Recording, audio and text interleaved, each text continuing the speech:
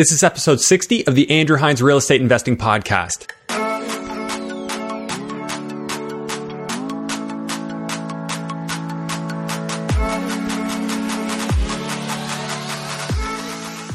Welcome to episode 60 of the Andrew Hines Real Estate Investing Podcast. The current date is April 3rd, and the world sure has become a different place. And I'm going to take a little bit of a different approach on this intro before we get to today's guest.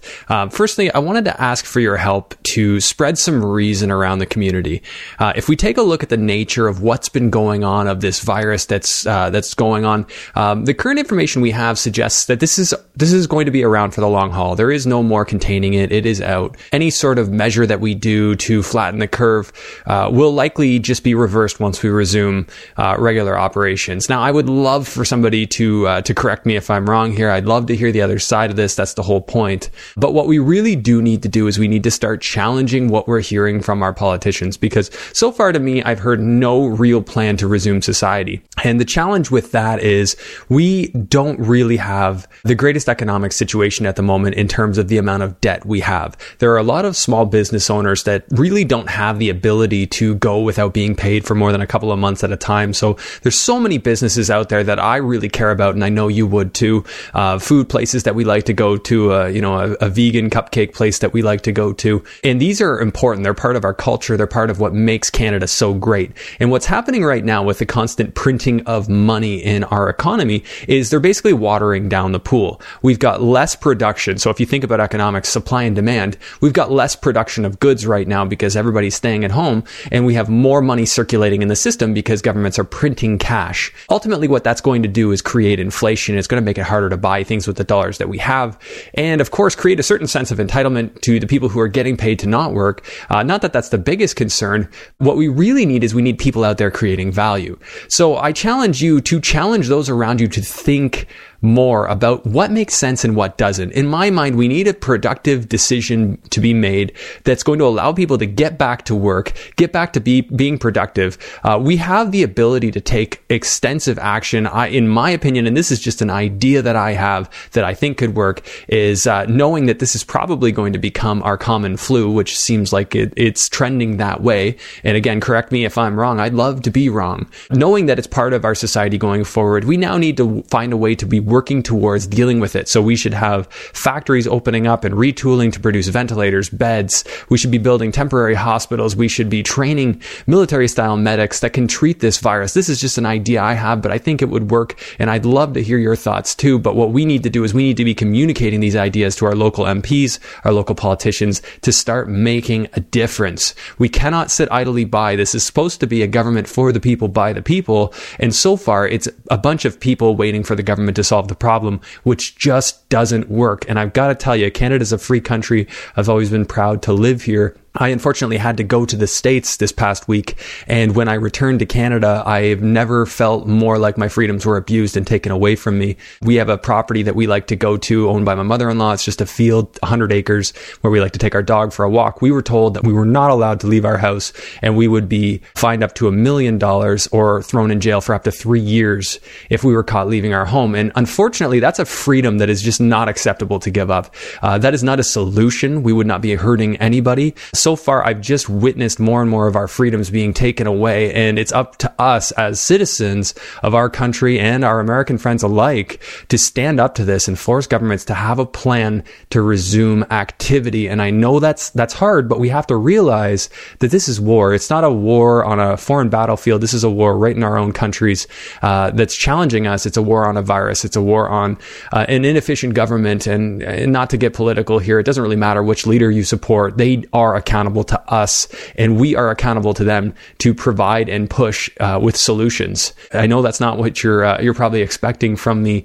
now, but this is a concerned citizen who does have an audience, and I want to speak to you, and I want to share with you my concerns, because the reason I got into real estate investing is for the economics, for the reasons I thought it was such a great thing, in the ways that it helps both Canadians and Americans alike to create wealth so that we have something to retire on. And if we want to protect that dream, if we want to protect our economy and our currency, we need to make a change. We need to hold our governments accountable to make a change. And so far, it seems like they're just more and more intent on locking us down more and more as a very gradual procedure, which is really textbook for implementing changes. They do it slowly so that we resist less. And I hate seeing it happen. I'm not on board with it, guys. And I really hope you aren't either. I want to see us return to a prosperous society, one that we can all be proud of. So please spend some time thinking, challenge others around you to think about this and not just parrot what you're hearing from the media. The whole stay at home thing doesn't work. Sure, we can stay at home for a brief period of time if there is a very specific action plan and outcome and end date, but currently there is not. So be very careful with that. And guys, make sure that you're not ever willing to give up a freedom. It's a slippery slope and it's not one we can afford to go down. Okay, so now after that, let's get into today's episode. We have Quentin D'Souza on the show. Quentin is an exceptional real estate investor out of the Durham region of Ontario, which is east of Toronto. He's actually the very first one that I've had on the show from east of Toronto, and sure, I'm glad I got the big fish. So Quentin started the Durham REI meetup group. He is worth several $1 million and counting, and he's done an exceptional job. He has an exceptional following, and when this guy talks, people listen. I have copies of his books here. So we've got The Ultimate Wealth Strategy. We have The Filling Vacancies Toolbox and The Property Management Toolbox. I haven't read any of those yet, but I will be getting to that eventually. Quentin's a wealth of knowledge. And if you haven't heard of him, now's the time to look him up. Quick note about rent for April 1st. As I suspected, things did go relatively smoothly for me. I only had one tenant out of about 30 that pay me, not pay. And it looks like we'll be getting that money coming in about a week's time. Overall, I feel that my strategy of not reaching out ahead of time and giving the idea of non-payment of rent out was the better move for me. Everyone has their own solution. I don't think there's one right one. You really just have to take the approach that makes sense for you. And fortunately, this one worked out. So without further ado, let's get into today's discussion with Quentin D'Souza. Hello and welcome to the Andrew Hines Real Estate Investing Podcast. I have Quentin D'Souza on the show. You might recognize that name from the Durham REI, but Quentin, thanks for making the very long drive from the east end of Toronto. Yeah, I thought you were closer. I didn't realize You might not have committed to this if you realized just how far it would be. Well, I'm glad you made the long trek down. And for those who aren't familiar with you already, Quentin, why don't you just tell us a little bit about yourself? Oh, okay. So I'm out in the Durham region. So I focus investing out from Pickering all the way up to Northumberland, so to Coburg. I've been investing for 15 years. I've gone through, correction. I've been able to withstand that and continue investing. I'm a full-time investor since 2014. I have a master's in education. I was a teacher beforehand, and I left teaching at about 40, and haven't looked back since. And got rid of the golden handcuffs, and just continued to do what I'm doing now full time, and run the Durham Real Estate Investor Club and do some coaching as well. Nice. So yeah, I had interviewed you before, and I remember you said you were a high school teacher, was it? Or I taught elementary school as well as early high school, and by the end I was a consultant. I worked at the board level. I was working with educators, creating curriculum as well, and had a lot of fun there. So at the board level, it was neat, and I was going towards my principal qualifications, so I was going towards that. Right. Just wasn't the direction I wanted to end up being in. So yeah, you really switched gears. Yeah. So you said you started at 40 being full time, or you started investing at 40? No, I started investing. I guess that would. So 15 years ago. 15 years ago, you started investing. 2005. Okay. And then you became full-time, what year would that put us at? 6 years ago, so 2014. Yeah. Okay. Yeah. And for context, what does your portfolio look like right now? The portfolio is some single families from when I got started, duplex conversions up to 12-unit buildings. So, and everything in between.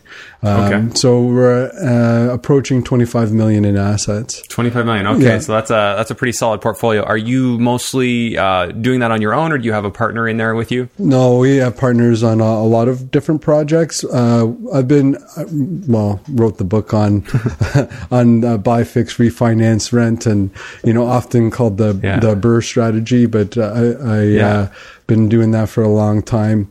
And so that's been the main strategy. I flipped a dozen houses in a year. I've done rent-to-owns. I've done some wholesaling. I've done a bunch of different stuff.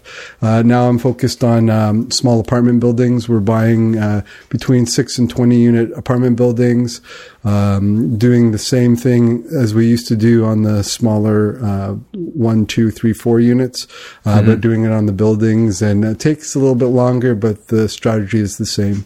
Okay, and we're going to dig right into that. I want to specifically focus on the multis. Right. But before we do that, so Quentin passed me 3 books here that he is the author of, and so I've already talked about the Ultimate Wealth Strategy. So for those who haven't watched episode, I believe it's 29 with Jeff Woods, co-authored this book with you. Yeah. And then you've got 2 others. You've got the Property Management Toolbox.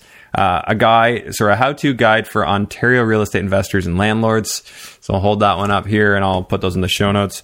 And then the Filling Vacancies Toolbox, a step-by-step guide for Ontario real estate investors and landlords for renting out residential real estate. So, you've been busy. Are these recent or? No, I've had them for a while, actually, 2014, 2015. But the thing is, running the Durham Real Estate Investor Club, I had a lot of questions around property management and filling vacancies. And so instead of answering all those questions all the time repetitively, it was easier to have the book, or the books to help them to manage properties themselves, as well as, when I originally wrote it, it was supposed to be for my wife to, if something were to happen to me, this is what you can do to manage the properties if you choose to do the management side of things. Okay. And so that was the essence of writing the property management and the filling vacancies book. Now I get comments all the time about those books, just being practical and from a self-management perspective. I don't recommend self-management for everybody, but it's a good to understand, and at least for your first property, at least go through the process so you get a good understanding of it, because otherwise you won't be able to, give feedback to a property manager who is working for you, right? Such a good discussion. And I actually just gave a presentation on this the other night saying, pros and cons, self-manage versus manage. When you have a management company in place, you're not directly in control. Right. And if you don't understand it, if you don't understand what your property management company is doing, then you're not able to react. And I actually have been in a situation where I was fired by a property management company. They fired me as a client, and I didn't even have my tenants' names. I didn't, I had spotty leases. I usually had those for financing purposes, but I didn't have their names, emails, and all that stuff. Fortunately, they were nice enough to give me all that stuff. But, imagine things went sour with a management company and you didn't have, your tenant's info. It could be really messy. Oh, yeah, for sure. There's so many things. So I kind of equate it just like renovations. Like when you're doing renovations, it's not like you need to know how to tape drywall, but you kind of need to know roughly how it's done. You don't need to do it yourself. Yeah. But if you understand all the pieces that go into renovating a house, then you could technically general contract it yourself. Yeah. And I mean, also there's there's an evolution to the process to things, right? When you start off, you may have one property and manage that and it's okay. But you start to get to a scale where, you're creating a business and you need to outsource a part of it so that you can continue to do something else. Yeah. And then eventually, you may bring property management back in house. So when we get to the scale that we're working at, we're looking at, or we have property management in-house, which is a different type of scale. And everybody evolves in different ways. And the thing is, too, is that the challenge a lot of people have is so when you started to, what was your first job? My first job, I Well, when I was 14 years old, I guess I had little things for my mom. I had a home business when I was like 10, 12. Yeah. But you mean my first like official go to work and have a pay card? Yeah. That would be like 14 years old. Yeah. And what like dishwashing. Yeah. So when I did the same thing. Like, I mean, I had landscaping businesses, but I was a dishwasher and I made like $5 an hour or something like that. Right. At this old Greek restaurant was a lot of fun. But like what happens is you get into a mindset when you get started with an hourly type of wage, right? And there are two different types of economies. There's the economy that's an hourly economy where, everybody kind of, a lot of people start and where they are right now. And then there's the results-based economy, which is where it's based on what you do and your successes. And that's where real estate can be for people. But where a lot of people are and where they start from is this hourly, mindset. And it's hard for them to bridge from getting to the results-based from the hourly based. And that's what I find the challenges when it comes to property management or, renovations or all of that. Like they're stuck in the, okay, it would cost me $10 an hour to do this, and I'll get it done that way. And then, you can, you always want to be on those tasks that are your most successful. And this is an evolution of thought for me too, like moving from, making $20 or $50 an hour to like $100 or $1,000 an hour tasks, like finding joint venture partners, right? Finding new projects. Those are the big tasks that, really can generate a lot. But it's even more than that. It's moving past that hourly thought and going into the results base. What does it mean to have a new little business, which is my apartment building? And what kind of results can I get from that? And it's not an hourly thing. It's almost like a net worth changing thing. Oh yeah, it's absolutely. like a life-changing thing for a lot of people if you can do multiple of those, right? Yeah. And and you look at where a lot of people are in the scope of investment properties. Most people never get to more than like 3 investment properties, and that's fine. That's part of where they are. Like 80% of the real estate investors you do a survey. You have your event coming up tonight, right? Yeah. You do your survey. I would say that 80% of the room will have 1 to 3 properties. That'll be it. And then you'll have the 20% of the room that have the same amount of properties as all of the 80% combined as one person. Okay. And then that's just the way it works. But then that person is creating a business, right? And they've gone from that hourly wage thought pattern to this is the results-based thought pattern. And there are always going to be people like that. And you want to be around people like that in your life and in the room that you're in, right? So funny that you say that, because it doesn't really matter what number people put in front of an hour for my time.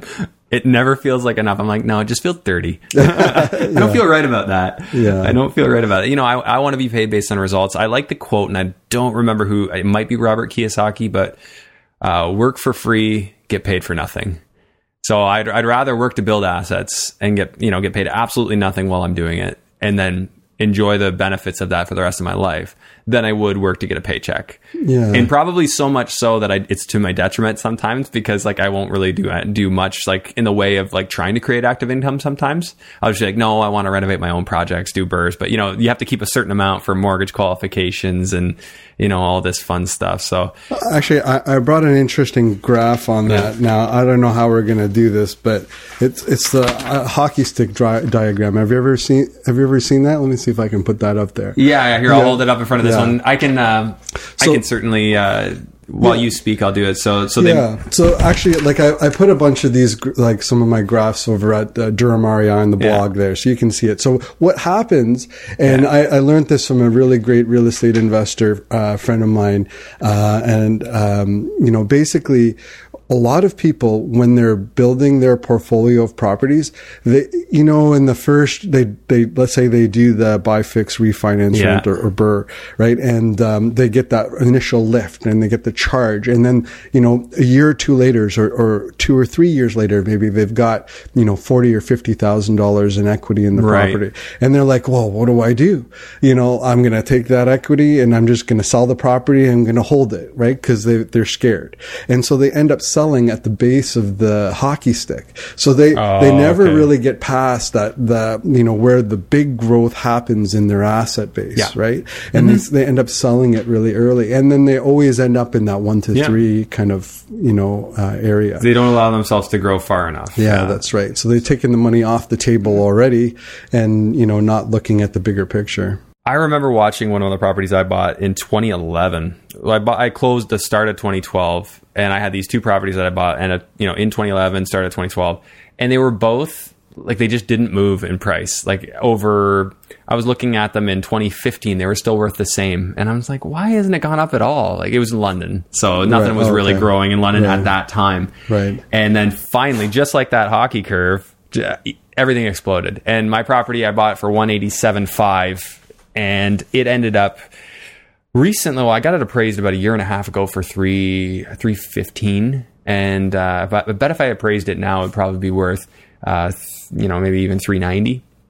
And it's funny because for the first 3 years I owned it, it barely moved at all. In fact, if I had sold it, I probably would have broke even after paying the legal fees. Right. But then it just exploded. You never know when the market will change and you'll get that astronomical growth, which we're in right now. Like we're sort of in the housing crisis. I don't think people are calling it that, but I'm calling it that. Yeah. We're seeing it across Ontario right now. For sure. And the thing is too, in the GTA in particular, if you're looking at, what's happened, every 10 to 12 years, we've been getting a doubling of the asset value, right? So it continues to increase, every 10 to 12 years.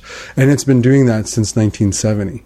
Right. So if you look at it, if you take it and bring it back now, it doesn't happen in all markets and it doesn't happen the same way. So you have to be very careful about where you're placing your investments. And I think what's happening now, like cap rates are compressing.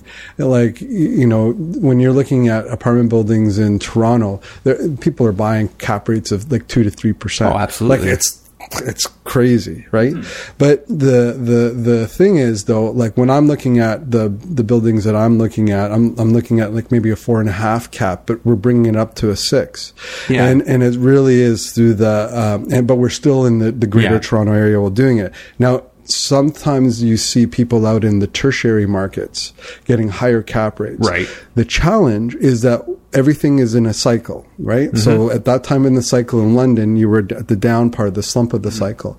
Now, what happens, it always comes back. It's always a cycle. Mm-hmm. And those cap rates will snap back. So those ones who were now in the tertiary markets that are, compressed now because of the lack of supply we're talking about, they're going to be the first ones to snap back to the higher cap rate later on. Yeah. So you got to be careful. Well, there's those markets that are artificially propped up for sure. There's so many markets that are just propped up because they're bedrooms to Toronto or even they're not bedrooms, but people just can't afford Toronto. So they move out. Right. But it feels to me like this one's different. And maybe people have said that before. I'm not saying we won't see corrections. And I fundamentally, as an investor, will never buy something without cash flow because I know in a correction, if I go underwater, so to speak, the only way I'm going to be content and sleeping at night is if I know I'm cash flowing on that asset, right? Right. It can be underwater, but if I'm cash flowing, it will come back. Yeah, and that's the point of being able to hold something over the long term. And what's happening, though, is 46% of the condos in downtown Toronto are negative cash flow. Oh, yeah. So what happens, right? So it's crazy. The other thing, and I wanted to share this with you, is like I wanted to share the 4 kind of horsemen of the real estate apocalypse. Kind of talk about as a topic. Like the first one. And it's for people to kind of think about over the next 12 months. What are you thinking, could really affect the market? Now, one was we're not talking about it anymore, and that's usually when you should be talking about it, is inflation. Mm-hmm. Have you heard? Inflation has been like, it's never going to happen. It's not going to happen. It's your friend. That's the time. To start talking about it again. Yeah. So I think that, if in the next 12 months we see a real sharp inflationary push, which is very possible, we have like containers and containers of Chinese goods not leaving China anymore. We have all those goods that were going from China to Vietnam and the Philippines not going there anymore. So it's there are lots of different things that can happen. So that's one thing to just keep an eye out for. The second one is pretty straightforward. It's a recession, right? Yeah. Now a recession, if you think about it, if you go back to all the different recessions we've seen and we've looked at the housing market, a recession doesn't mean that house prices are going to go down. Actually, in 50% of the time, house prices have actually gone up during a recession. Yeah. Right? So it's not always the factor, but it's an important one to keep in mind when you're thinking about the housing market over the next 12 months. The third one is really the one that we have some control over, but not really. And that's governmental changes. The impact of governmental changes can be, crazy. Immigration being a big one. Well, yeah, for sure. And we have 100,000 people coming in and that's perfect for us for housing markets. But I'm also talking about like let's say we change the way that we tax capital gains. Yeah. Okay. Let's say we decide that from provincially that we're going to keep rent control between tenancies, which happened in New York, right? And in New York, where they've closed the loopholes, you've seen like a 20 to 40% reduction in prices. Okay. With keeping that on the rent controlled properties. Right. Yeah. Where it, there was a couple of loopholes before, now they're not there. Right. I didn't know that. Yeah. And so like this is one of those big risks, and it's, governmental risk. So that's my third horseman. Big risk there. Yeah. I mean, we could get into that chat, but I mean, I've seen some incredibly irresponsible stuff and just the change in government dynamics over the years. It is noticeable, but no one's really talking about it or looking at it like they should. Yeah. And that's the third one. Yeah. And the last one I want to say is a black swan event. Like we don't know what we don't know. Right. So talk about viruses, talk about, 9/11, talk about all the things that could happen. We don't know. And that is another thing to watch out for the next 12 months, right? So those are all of the things that, could happen, would happen. And as a real estate investor, I'm telling people to be proactive, not reactive. Right. Prepare yourself so that, you've created the mind space for being able to, at least go through the mental exercise. If there is inflation that happens, what does that mean to my real estate portfolio? What does that mean for interest rates? On one hand, though, inflation is a great thing if you've got your cash flow, because inflation is your friend when it comes to you've borrowed, 80% of your money to buy a property. Well, that means that your loan amount is technically going down in real dollars. Absolutely. From a real asset base, because it is a real asset, right? And it's a physical asset that you own. It inflates as well. But at the same time, if your expenses, let's use the, downtown condo, 47%. Everything goes up, yeah. Right. And now you're, I've had people come to me and tell me, hey, I need your help. I was advised to buy this property and I'm losing $2,500 a month because my mortgage rate and my mortgage and my property taxes are that much less than the actual property that I've purchased. And some of them, their prices have just come back. So from 2017, it's just come back. Oh, yeah. Right. So that means they've been carrying that negative, debt for 2 years. Talk about a good way to not want to buy real estate anymore. Yeah. And that's why, as we're talking about why having cash flow is important, but the cash flow is what keeps your real estate. The appreciation is what makes you wealthy. Right. Yes. And I like cash flow because that's what allowed me to leave my position. Right. But the real net worth accelerator comes from the appreciation of the assets that I'm owning, because I'm owning them in places that appreciate well over a long period of time. It's like I back tested to 1970. Why don't you dig into that? Unless I would love to talk about the economics of your area, because I've had people begging me to get somebody from the Durham region on this podcast. podcast, and no one wants to drive over here. Well, ditto. I don't want to drive over there. Yeah. Well, you know what? If I would have known how far it was, but like, no, I'm happy to do that. I think the challenge is that there's a lot of misconceptions still in Toronto about the workforce in Oshawa and in the Durham region. It's often still thought of as like a automaker place. Yeah. And, back in the 1980s, we would have had, maybe 20,000 people who are part of the, GM. Actually, I think it was a lot higher than that. But if you look at it proportionally today, it's less than 5,000 people, right? With still the unemployment rate at the lowest in the GTA. So and they're not even I don't think they're even in the top 5 employers anymore in the region. GM, yeah. Okay.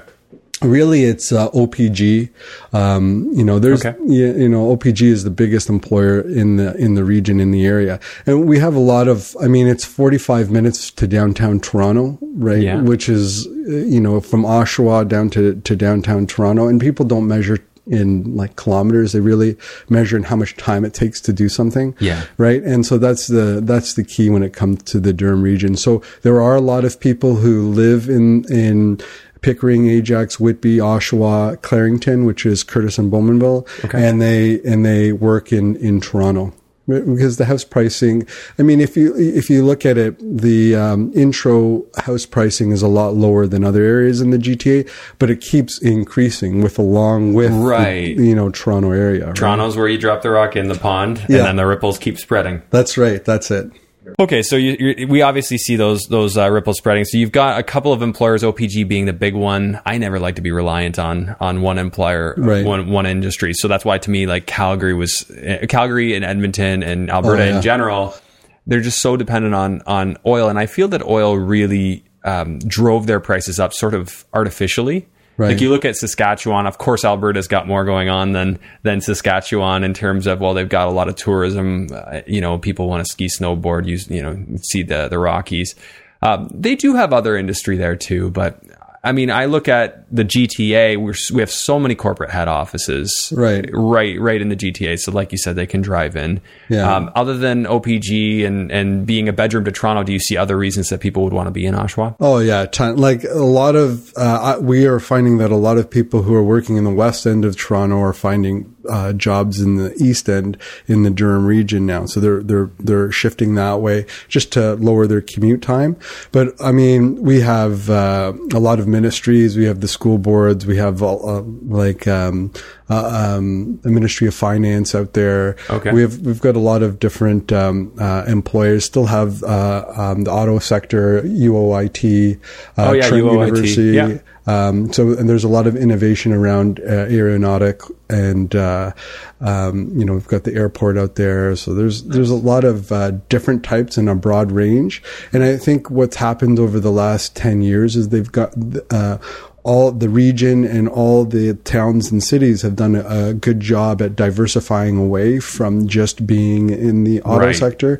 So that's why we have that level of unemployment, but don't have the reliance as we did before. And I think that's, something that, if you talk to somebody, like today, I talked to someone in Toronto, they still tell me GM, well, there's the auto sector but it's just not what it is anymore. And you have to take a deeper look. And that's why, the house prices have doubled, like when we were buying back in 2008, the same house that we're buying for $250 is now selling for $550. Yeah.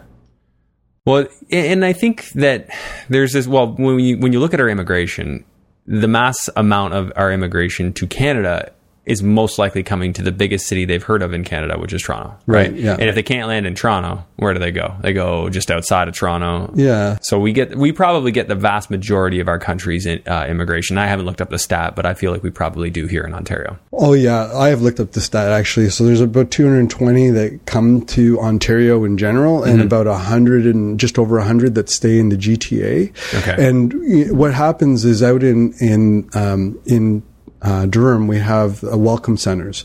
So the federal government has actually set aside welcome centers for new immigrants in Ajax, in Pickering, and I can't remember where the other one is. But so that has a centralization of all the services that a new immigrant would need, right along the GO train, actually. So it's right by the GO train station. So that right there, I mean, as long as immigration doesn't change, you're set up in a position where you should be seeing long-term appreciation in that market. Yeah, I mean, that's why, we've done well, and, when I say we, it's myself and my partners, right? Mm-hmm. Focusing on, particularly now, because it becomes more and more challenging as prices go up and rents don't keep up, in order to find assets that make sense. So I typically am finding 80% of my properties off market, right? Okay. In order to be able to get the cash flow numbers that I'm looking for. And the same with apartment buildings, that's we're what makes us different is that we're not just finding things off the MLS. It's, the relationships with realtors. It's the relationships with people on the ground, property managers. It's advertising directly to building owners. It's getting the word out that that's what we're doing. And so, in the last few weeks, I've been getting 17 unit, 21 unit, 3 9s, just working on the numbers to make sure that they work. Because even when you're dealing directly with a building owner, it doesn't mean that the deal is going to work. It doesn't mean they'll be reasonable. I have a friend of mine, Mark Loeffler, and he's been on the podcast too. Mark, so he says, people will give me an offer, and I just tell them some way out offer, number to buy the building, and if they want it, sure, right? And that's what you get from people as well, but it's you understanding the numbers that work for you, and then how you can transition and reposition an asset in order to increase the value of it. Well, that's the name of the game, right? To be able to reposition it. And that's funny. I just made an offer on a multi right before you got here. Cool. So we'll see. Yeah, I asked the guy if he had a number in mind, and he said, "No, I think I'll let you just make an offer." I'm like, "What?" All right. You can always start at 1. He says, as long as I want a 5 or 6 cap. Right. I'm like, well, that could mean a lot of things depending on how you calculate your cap rate. I know that I calculate a cap correctly. I'll build in every real expense and put in when I'm doing it for myself, I might not build in management because I have my own management team sort of, but that's the biggest thing. But I mean, just the very fact that he was willing to make that comment makes me think that he's probably going to be semi-reasonable. Because a 5 or 6 cap is downright reasonable. If he said I want a 3 or a 4, then on a fully done building. Right. What town? Hamilton. Okay. Yeah.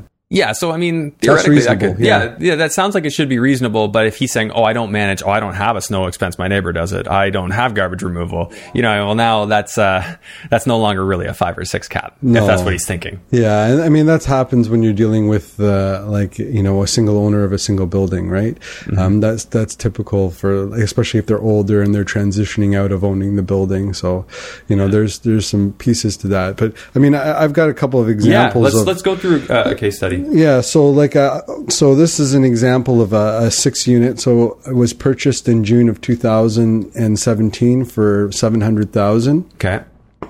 So the annual income was $67,000. The annual expenses before property management was $25,000. Yeah. All right, and then the initial down payment, closing costs and repairs to reposition the asset was $255,000. Okay, so you're $255 to renovate, $700 to buy, and no, that includes the down payment. So the partner brought in $255 in total. Oh, okay. Right? So, but was it a $700 purchase price? Yeah, it was a $700 purchase price. I'm just going to redirect you into my way of doing numbers. Okay, go ahead. Just for consistency here. Yeah. So you purchased for $700. Yeah. Yeah. What was your total renovation cost? I didn't separate it out. I put ballpark for me. Let's see. I would say like 95. 95,000? That's not bad. What was this? Like a 10-plex, 6-plex? 6-plex, yeah. Yeah. So 95,000. Yeah. Okay. And that included paying some people to leave? Yeah, we turned over some tenants. Okay. So I like to do a calculation. So what's my purchase in So purchase and reno cost is $795. And then did you do a refi on that? Yeah. So we refied it at $935. Okay. So new value, $935. Yeah. We boosted the annual income from 67 up to 86. Oh, nice. Yeah. So I'm going to make a note of that. So 86,000. Yeah. Income. Okay. So 935 is your appraised value. And what did you get? 75% of that? Yeah. Okay. So 75%. So we're up to about around 700 for the mortgage. Okay. So new mortgage is about 701 ballpark. And then I'm going to go ahead and subtract off what you paid. And it looks like you're about a $93,000 net investment. Yeah. Ish. Yeah. And so that's after the refi, and it cash flows about $1,400 a month plus the mortgage pay down on that. Okay, so $1,400 cash flow, which works out to be that's for both of us together. Yeah, that's the total. No, I'm not doing any split here. Yeah. So, and then you've got appreciation. We'll just call it we'll call it 3% appreciation. Sure. I like to just do kind of a ballpark. So if your new value is $935, you're going up at that's $28,000 of appreciation a year, and I think that's believable too in that area. Sure. Yeah. You could be more conservative, but I think that's reasonable. And then mortgage pay down. Do you have a number for your mortgage pay down? Not off the top of my head. You're a 25-year amortization, right? Yeah. So you're going to be around 3% on that, maybe even a bit more. But I'll just go. You're the 3%er guy. It's just easy, all right? Yeah. Okay. It's not accurate, but it's reasonably accurate. It's not exact. Okay, so that's 21,000. 21, yeah. And yeah, so 65,887 is 1 year's return. If we do a little division there, your ROI on that property is ridiculous. And I like that it's a multi because you're just kind of getting scale on your efforts. Yeah, you're about 70% return on investment. Yeah, and annually, right? Annually. Yeah, but the thing is that's one example. They're not all like that. I typically, like when I do a building, I typically am telling my partners that it takes 3 to 5 years to reposition an asset. I've done it in a year. Like that 6 is an example of that. Yeah.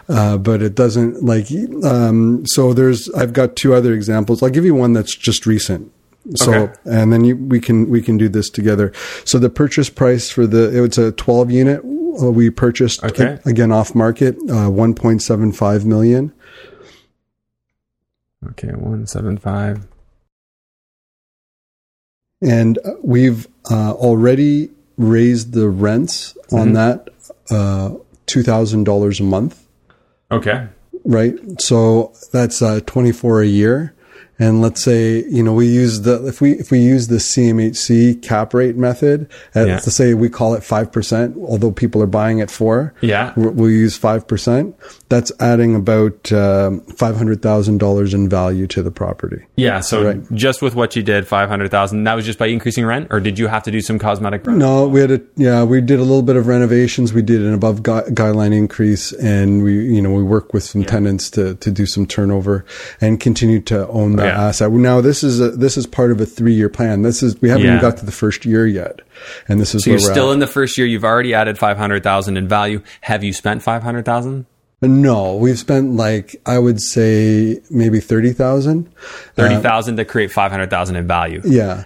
That's what I love about this game of real estate. Yeah, it's pretty awesome, and it's different. Like you're playing in a different ballpark here, right? As opposed to where you are when you're doing the 2 to 4 units, it is a different ballpark for sure, and the risk is different.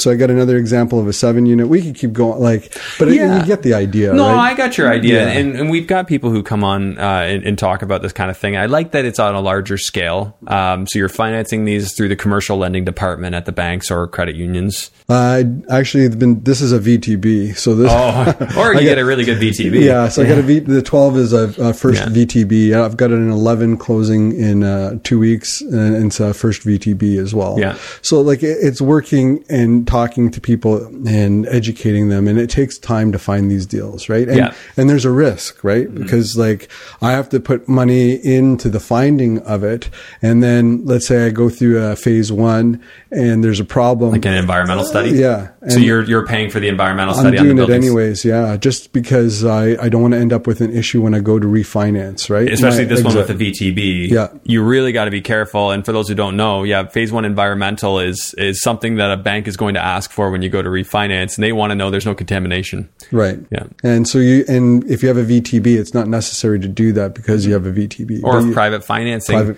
But then you go back to the bank has a problem. Now you've forever got a problematic property. Yeah. And I had a friend that wanted to buy a contaminated former auto mechanic shop.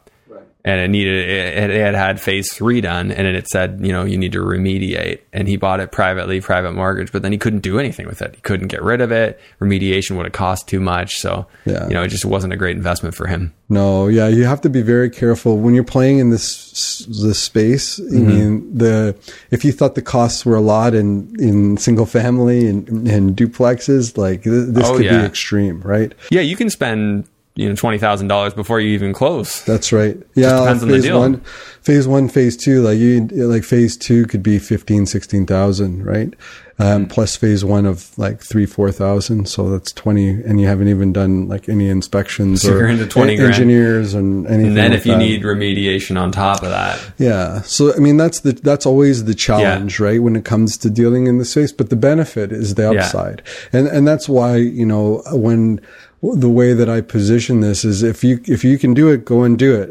And that's why we have a club. That's why we have education. Go and do it. The way that I'm doing it, and when I'm looking for partners, is somebody who wants hands off, knows and trusts me, and we go through that process. Right. Yeah, that makes a lot of sense. So when you're in your experience, when you're going back to the bank, what are they asking for? Of course, they want to see a phase 1 or phase 2 clean. They want to know no further work required. Right. They're going to want to see. Do they want to see a structural report? And when do they start asking for that? If there's an issue, like I haven't had a bank come back to me and ask for a structural report. Although I've always, especially if I'm dealing with an older building, I have an engineer that I work with, and I'll bring him out and pay him to have a look and give me a report. Whether I think that there's an issue or not, especially with the building, I don't want to take a chance. So, and you're paying a couple $1,000 for that, probably getting it done. Well, I mean, I have a lot of good relationships with people, so it doesn't always cost me the same as everybody else. But I'm making sure that it's done properly, and and that's the benefit of having done this for so long and having those when I say I'm going to do something, I do it, right? It's a very much a trust factor with me. Like, I said that I'm going to come here today. When I realized how far it was, I still ended up coming. Appreciate that. Yeah. Sorry. No, that's great. No, I'm glad I tricked you into coming down here. Okay. So you're typically getting asked for your environmental, and this is probably mostly when you get into that multi-million price range that they're going to start asking for this stuff consistently. Yeah. I've been like, from the broker world, on the stuff under $1 million, they would usually just say an environmental questionnaire was enough. Right. But then, later on, if you get into the bigger numbers, I can see them asking for it. What else are they, what else would you want to note about that process going through the commercial refi with these multi-unit buildings? What's really important? Well, the exit strategy is really important, right? Mm-hmm. So, when we're talking about going in, we always try to come up with 3 different ways to exit anything that we get into. And Me too. It's always important because if you can't get out of it, then you're stuck. Like that guy who got the gas station, right? Yeah. And didn't do enough due diligence, and it's always being greedy or not doing enough due diligence that gets people in trouble, right? Or impatient. And, it comes from greedy. Yeah. So, and it's usually a combination of both of them together. But I think with regards to the apartment buildings on the refinance, it's important to try to get financing that makes sense for the long term. And good exit would be, CMHC financing. Yeah. Right. On a building. Right. So you're looking at probably a 5% fee from CMHC to do that, and they're going to add it to your mortgage. Right. But what are the benefits then? Well, it's the amortization and the term, right? And the interest rate. Yeah. So your amortization, like on an apartment building, typically when you're dealing with bank financing, they're going to go like 25-year AM. Mm-hmm. Some will even go lower to 20.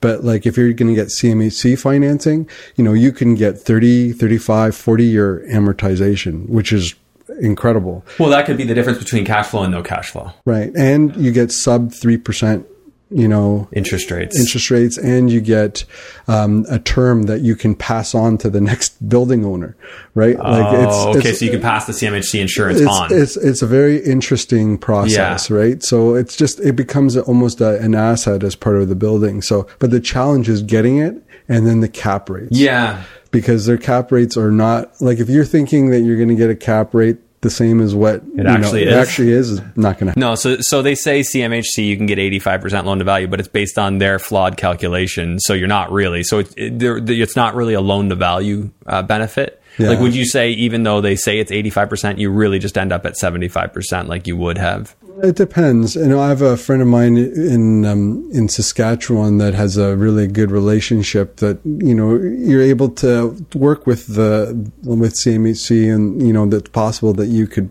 push that value up, with, the proper comps and, kind of sharing that, but it's not the regular person that can do that. I don't want to say that it is what it is, because it's not. You get what you are willing to negotiate and how far you're willing to push back and what you're willing to do. I don't know how many times I've been told that I can't do something only to be able to do it. Yeah. No, that's true. Like that's the key, is when you're told that you can't, that you persist.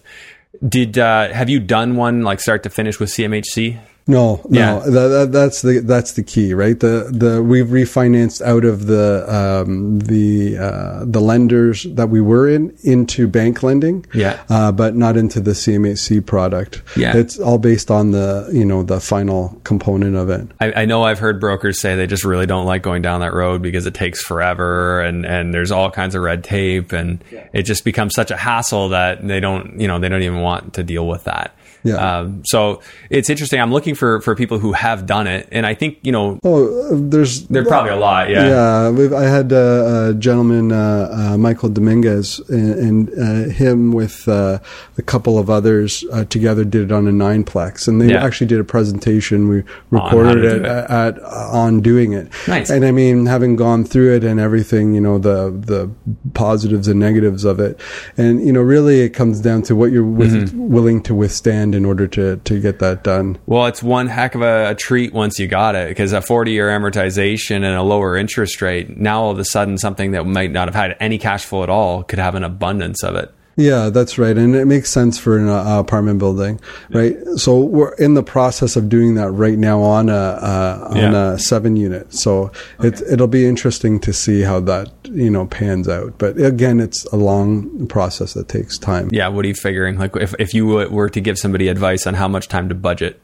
what would you say? Like 8-9 months. 8-9 months. Yeah. I was going to say a year. Yeah. But okay. So a long time. Commercial financing to begin with takes forever.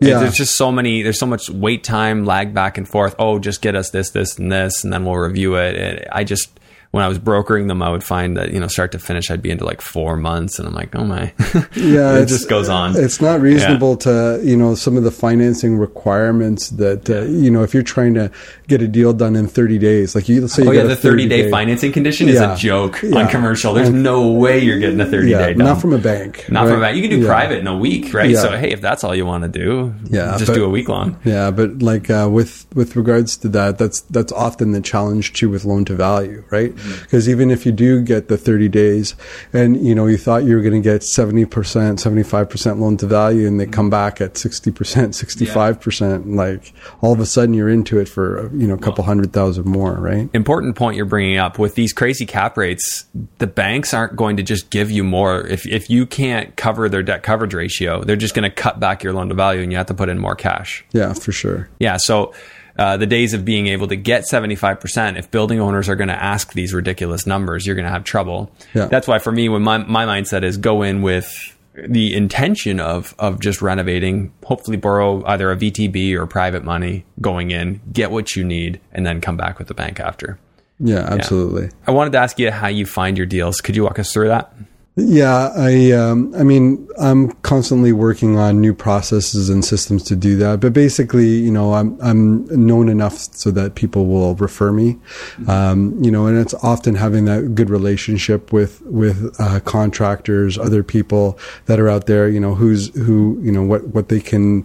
what you can do to help them to do what they need to do, and then, you know, they can help you, right? So sometimes it's, you know, maybe an electrician, it could be like a plumber, it could be someone like that. And do you ask them, you put out some feelers, say, hey guys, I'm looking for this, can you keep an eye? Yeah, especially if you've been working with them for a while, you want to make sure that you let people know, hey, look, and if I do close on the property, I'm happy to throw you like you know, $500 or $1,000, right? Mm-hmm. Like, you know, you just want to make sure that people know that you're trying to buy properties, right? And, you know, it's getting yourself out there. It's the same with, you know, partnering. Like if people don't know that if you're available to do a partnership, then like, you know, because you're not telling them, right? Oh, correct. Yeah. And so it's the same thing with leads and lead generation, right? It's about getting out there. It's about not doing the same thing as everybody else, right? If you're waiting on the MLS to get a deal, you're going to be like, you know, competing with a whole bunch of other people who are trying to do the same thing. Right. And you're all rushing out to get to the house at the same time. And you want to be the first person, especially when you get into the market that we're in now, which is very much, this is, end of February 2020. It very much feels like the beginning of 2017, where we have that lack of supply, multiple offers. You're getting like 20 offers on properties, and then you got to be careful if you're the winner of a 20 multiple offer. You know, isn't really a winner. Like, you got to be careful, right? Yeah. So, and it's understanding your numbers and making sure it works and that you can function and hold that asset over the long term, right? Yeah, I don't get very excited for the big bidding wars and the on-market stuff. It's not that you can't find a great deal on market, because you can. It's just there's always going to be that that person that's willing to pay too much. Yeah, and the thing is, it's really a time versus money scenario, right? So if you're willing to put more time into it, you know, and be able to put more effort into it, even more money into the process of finding it, you're more likely to find something offline. But if you want to save the money and save your time, just go on the MLS. But you're not going to get the same value proposition. So, and that's always how it's been, right? When it comes to deals and it comes to finding properties that make sense. So do you have a daily like procedure that you do to reach out to people, and you know, something that you've built into your systems that helps generate those leads? Yeah, I've had a lot of coaching myself, as well as doing coaching, but I've had a lot of coaching, and I do a weekly plan where I actually have a structured plan that I do with the items that I'm working on this week, finding, funding, and financing properties each week. I have a structured program that I actually put together, and I have all my coaching clients do the same thing. And basically, it's just going through, you know, what am I doing this week for each of those things? Because if you're not, you're going to end up with one of those roadblocks. All real estate investors end up in the same thing. Either they're not finding deals, they're not finding funding for deals, or they're not able to finance a deal. It happens to everybody one time or another. So it's important to do that every week. So yes, I'm definitely doing that every week, and I have a structure to what I do.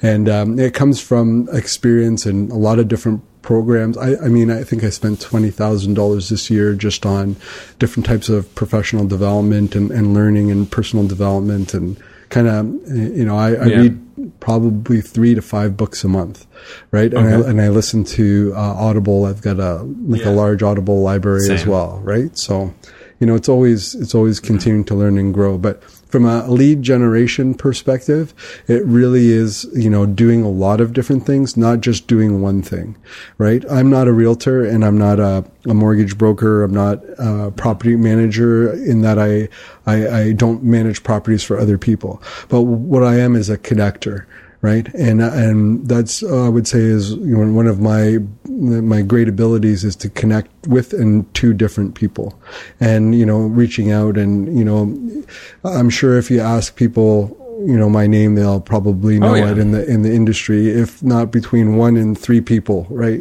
Because it's just being a connector and being out there and trying to help people, right? And I don't pretend to know everything. I'm still learning. It's all part of what I do. But all I do is if I tell you something, then I do it, right? I do what I say. That's all. Well, that's awesome. Yeah. So you've kind of given us a little bit of a taste of how you're finding your deals. Right. We've talked about how you're financing. Mm-hmm. I'm trying to think of what the next logical step in the discussion is here. Actually, you know what? One of the things that I'm curious about is your ability to delegate. Right. You talked about the mindset of people who think results versus the people who think, dollars per hour. Right.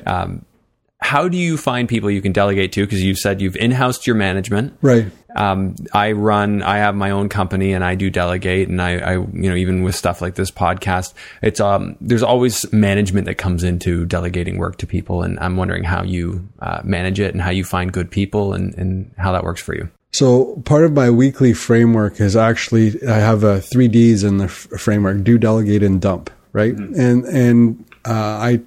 I'm constantly working on my processes and systems. So, have a focus that this day I'm working on process and systems, and so that I can delegate that to somebody else or take that process off my plate.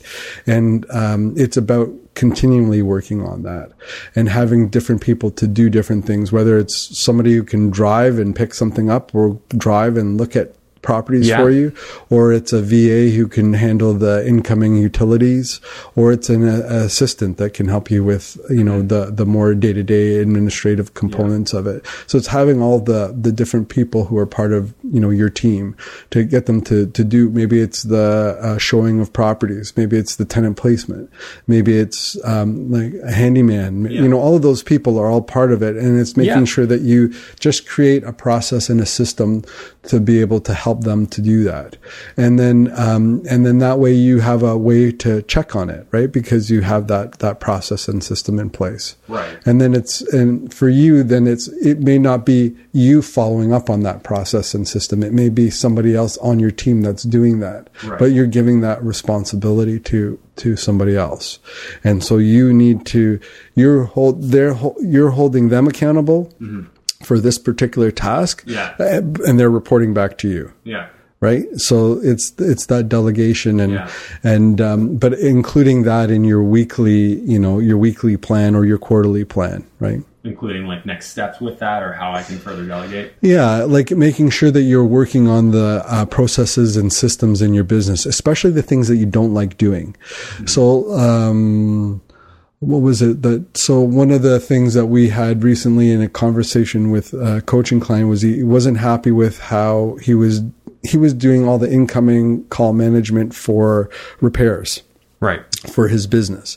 So what we worked on was, okay, well, what are the things you don't like this? So how can we set up a process and a system to deal with it? So, he created a matrix of, these are the trades. I have 2 or 3 trades for every, particular problem. These are the most common problems that I have. And then we have a VA that's going to handle all the calls that come in and then assign them directly. And then we have a template, like a property management type software, like project management software, actually, that helps to okay, this has been assigned to this person and it's already been done, right? Okay. And the accountability piece is being able to look at the project management software and see that it's been assigned. Yeah. Right. And so it's those pieces, creating those pieces that help you do, right? And most people are always stuck kind of doing everything and not taking the time to work on the bigger picture kind of pieces.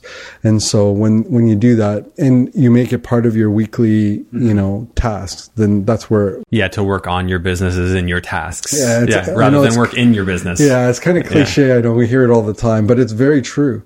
Totally. Yeah. It's very true. If we don't do this, then all we're going to end up, we can keep busy because we have the time, it'll just envelop you, right? That's the funny thing. Like you take on more and you think it's okay, and then all of a sudden there's a whole bunch of things that come with it, and that's kind of what I've experienced. I want to be able to say yes to all these things, But then that makes me put a microscope on everything else I got going on and how I can systemize it so that I'm not involved. And with my property management in-housing specifically, like all of my utilities are all just auto withdrawal. So I just look at them, when I'm doing my taxes pretty much, or if I see a really astronomical number in my email notification.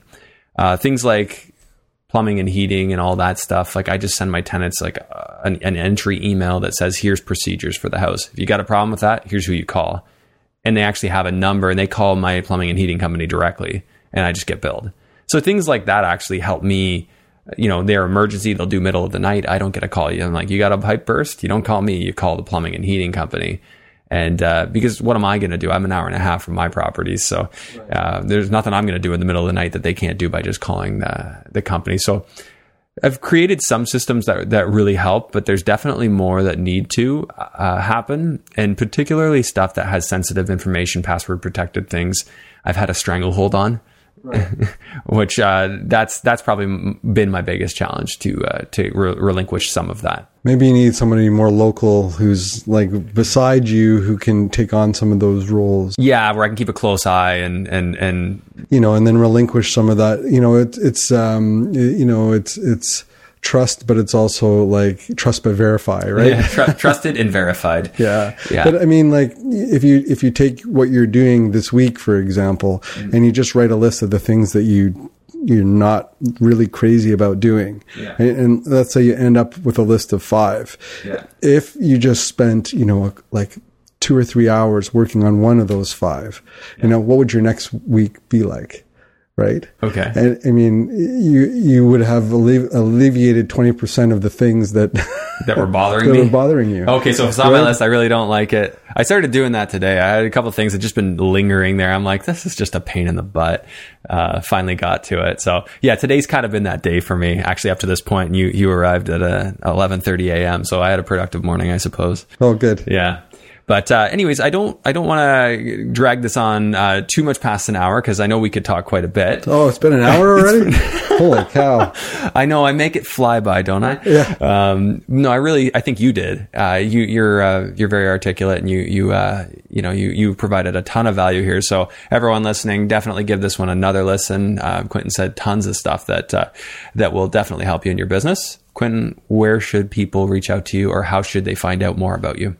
Yeah, so if you visit durhamrei.ca, there are some of the I've got some other tools on there I've got a property checklist that you can use to find deals, like what is a real deal, and they can kind of check that out. Also information about tenants and how you can do some tenant management. So there's a few tools on the Durham REI website for them to take a look at. And the blog has some articles. Oh, yeah. If you're interested in my thinking, more content. Yeah, there's more content on there on that website as well. I've got some good graphics that I help to, take people down a path of learning. Yeah. And I know we didn't dig into Durham REI, but that's your educational meetup that you host. Yeah. It's how I give back, right? It's really me organizing a community of people who are very active investors. Like we have a real active community of people. Actually, I would stop doing it if I didn't have people who had more than, I've got some people in there that have over 100 properties themselves.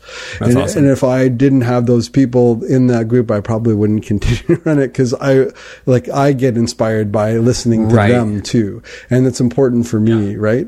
I mean, I go to different places to get inspired too across the country, but I also want to have a group of active people who are doing things and not just talking about it. So that's what it's all about. I actually got that from you. I kind of implemented that at my meetup. I'm like, if you're not going to do stuff, get out of here. Get out of here. Not said in those words. I say that. Yeah. But we got people who come and it's great because you hear that, we're thinking about doing a deal, or we were on the fence about it, and next meeting they've done one. Oh, and, good. It's really nice to hear that. Ours is we don't do the education piece. I consider the podcast the education piece, and then the meetup is just the talking, networking, which I really enjoy. It gives me a chance to just talk to so many people. It's really, it's very popular. Like people would really want to come out to just meet other people and people learn who are what they're doing doing. It, right? Yeah. Because think about how many people 1% of our population are real estate investors, probably. Yeah. It's very small in the grand scheme of things. Very small, maybe a couple But in my yeah. circles, everyone's talking about real estate all the time. And it almost feels weird when you find people who aren't investors sometimes. Yeah. But, that's why when I go out to parties with people who aren't real estate investors, the conversation just ends up being about real estate anyway. Unless they're really not into it. And then we don't have much to say. Yeah, you got to be at the right parties, I guess. Yeah, fair enough. Okay, well, so you mentioned you go to Belize. I know you were just coming back there from there, right? Well, I was in Kelowna a week ago. I was meeting with some really great real estate investors from across Canada through a group, the Entrepreneur Organization that I'm part of. And then the week before that, I was in Belize with we're looking at some properties out there and having some fun and just boat rides and like sushi on the beach. It was really cool. That sounds fantastic. Yeah. When I went to Costa Rica, I'm like, I need to find a way to own some property here. Give me a reason to come down. Yeah. No, yeah. I've got property in Florida. So we've got a few units and properties down there, and it's a hedge against the Canadian economy and, US dollars coming in, and, it's a way for me to, one of the four horsemen to hedge against.